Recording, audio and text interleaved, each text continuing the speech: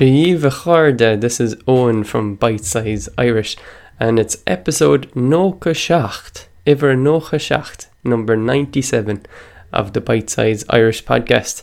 And today we're going to talk about visiting Ireland car-free.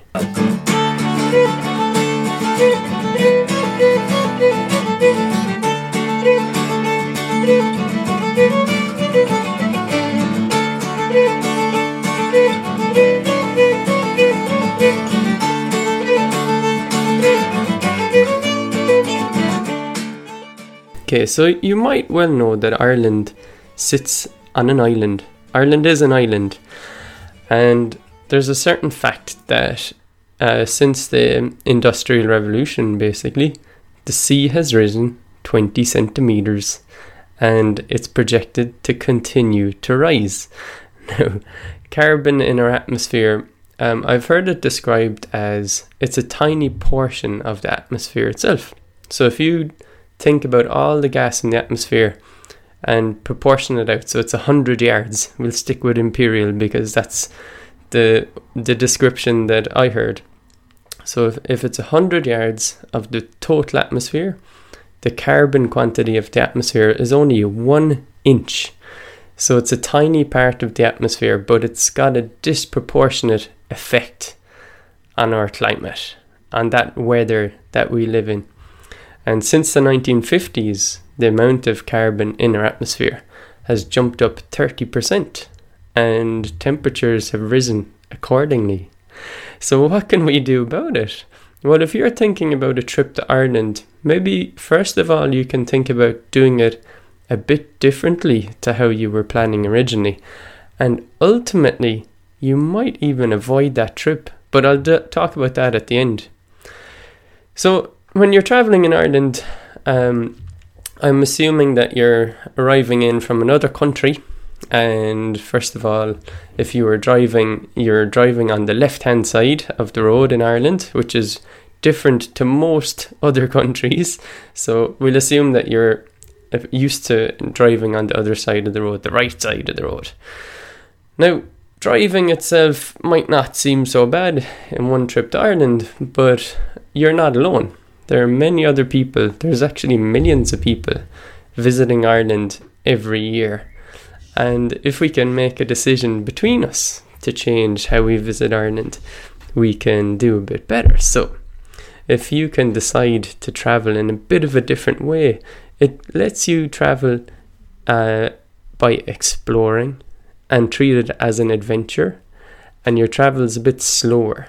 So what I'm talking about is, rather than renting a car, what other ways can you visit Ireland?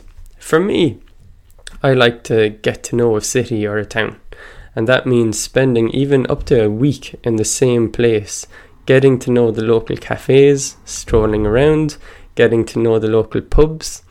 And this is a way to get to know the atmosphere of a place, rather than this destination approach to traveling, feeling I have to see as many things as possible because I've paid for this trip.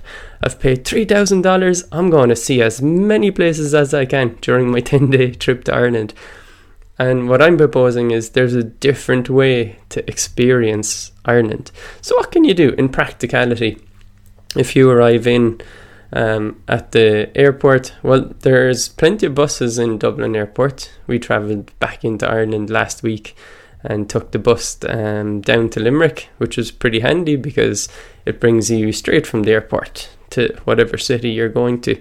But you have to check it out, you have to plan. But that's part of the adventure, isn't it? There's trains. Once you get to the train in Ireland, it's pretty good. The trouble is we don't have great connections. We've ripped out most of our rail network in the past 70 years to invest in the car network.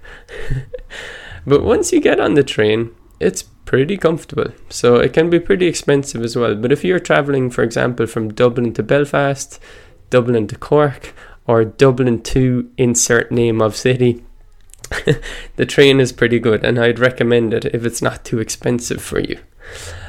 So once you get out to the city, if you're staying in Dublin, fair enough, you can take coaches. There's Paddy Wagon, for example.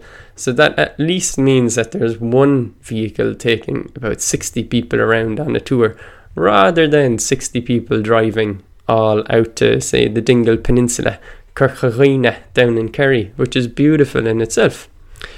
Now, what else can you do? What we've done before, this is years ago now, was rented bikes in Dingle in Kerry and cycled out that peninsula. That was a beautiful trip, and we've got great memories of that. So you can rent bikes in the cities. You can surely rent bikes. You can rent electric bikes if you do your research. Now, for example, if you're in Cork, I probably would not cycle around the city.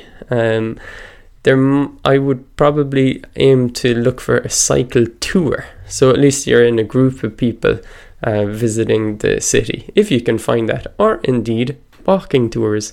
And that's what it's all about with exploring and adventuring and going slower. It's about where can I walk to from my hotel rather than where can I drive to. Now, like I said, what's the ultimate effect of all this? Well, probably if we put it all in perspective, your flight to Ireland is the one thing that's a massive contribution of carbon in our atmosphere, disproportionate to any other thing you can do while you're in Ireland. So this is up to you. Really, it's up to your conscience, isn't it? Up to your values. Do you value your trip to Ireland so much that much carbon should be released into our atmosphere? Should you maybe refrain from that travel, or maybe not visit as often? Now, this goes against a whole industry that's in Ireland for promoting as much travel, as much flying to Ireland as possible, as much driving around Ireland as possible. For Ireland, I think it means the Wild Atlantic Way, for example. This is a massive drive along the west coast of Ireland.